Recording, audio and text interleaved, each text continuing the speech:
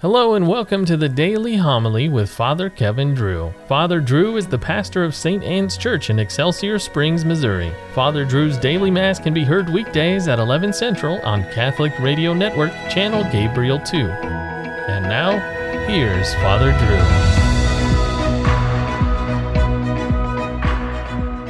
Drew. A reading from the Song of Songs.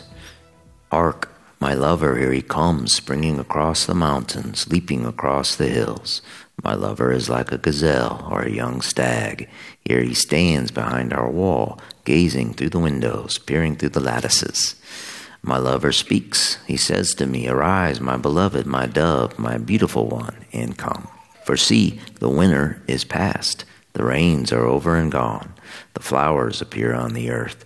The time of pruning the vines has come, and the song of the dove is heard in our land.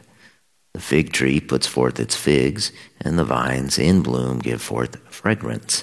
Arise, my beloved, my beautiful one, and come.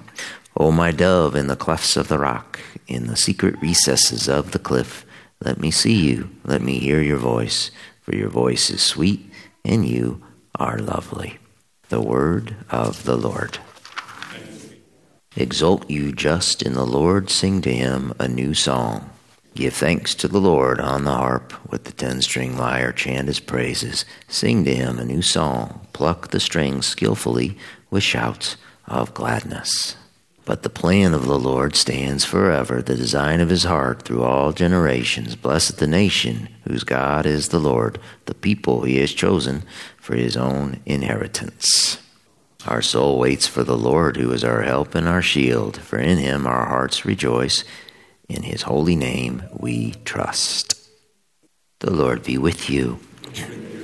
Reading from the Holy Gospel according to Luke. Mary set out in those days and traveled to the hill country in haste to a town of Judah, where she entered the house of Zechariah and greeted Elizabeth. When Elizabeth heard Mary's greeting, the infant leaped in her womb, and Elizabeth, filled with the Holy Spirit, cried out in a loud voice and said, "Most blessed are you among women, and blessed is the fruit of your womb. And how does this happen to me, that the mother of my Lord should come to me? For at the moment the sound of your greeting reached my ears, the infant in my womb leaped for joy. Blessed are you who believed that what was spoken to you by the Lord would be fulfilled." The Gospel of the Lord. For at the moment the sound of your greeting reached my ears, the infant in my womb leaped for joy. Why did John the Baptist leap for joy in Elizabeth's womb? Well, one might answer, because Christ entered the room. That's true, but wouldn't the proper response have been to bow down and prostrate himself in his mother's womb? Instead, John leaped. St. Ambrose had some beautiful commentary on this wonderful event we call the Visitation. Elizabeth is the first to hear Mary's voice, but John is the first to be aware of grace. She hears with the ears of the body, but he leaps for joy at the meaning of the mystery. She is aware of Mary's presence, but he is aware of the Lord's. A woman aware of a woman's presence, the forerunner aware of our salvation. The women speak of the grace that they have received, while the children are active in secret, unfolding the mystery of love with the help of their mothers, who prophesy by the Spirit of their sons. John leaped at the meaning of the mystery, and the meaning is salvation. The preborn Baptist leaped because he was given the grace to understand that our Savior had arrived.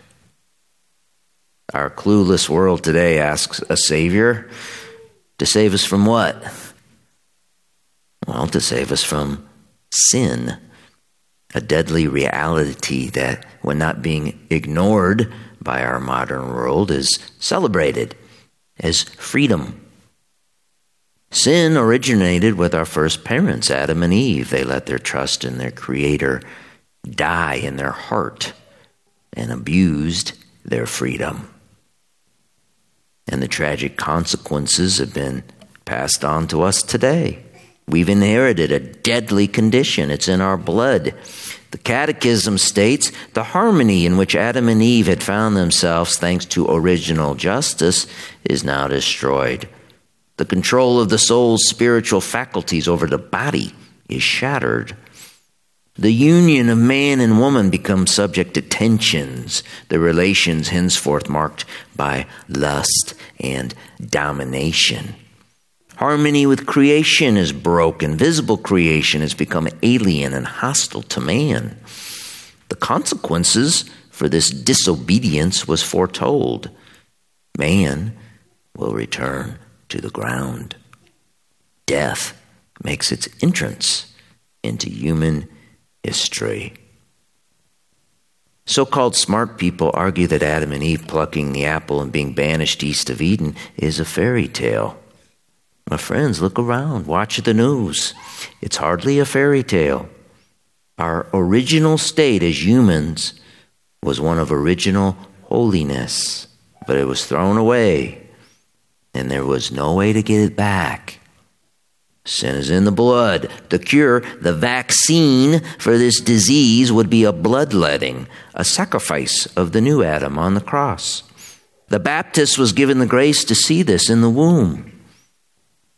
He hadn't yet seen the light of day, but he pointed out the sun. That's why he leaped. He had just been cured of original sin in a prenatal operation. The Baptist leaped with joy, and so do we, for we will no longer be returning to the ground. We will travel in haste out of this alien world and leap into the arms of the one who saves us.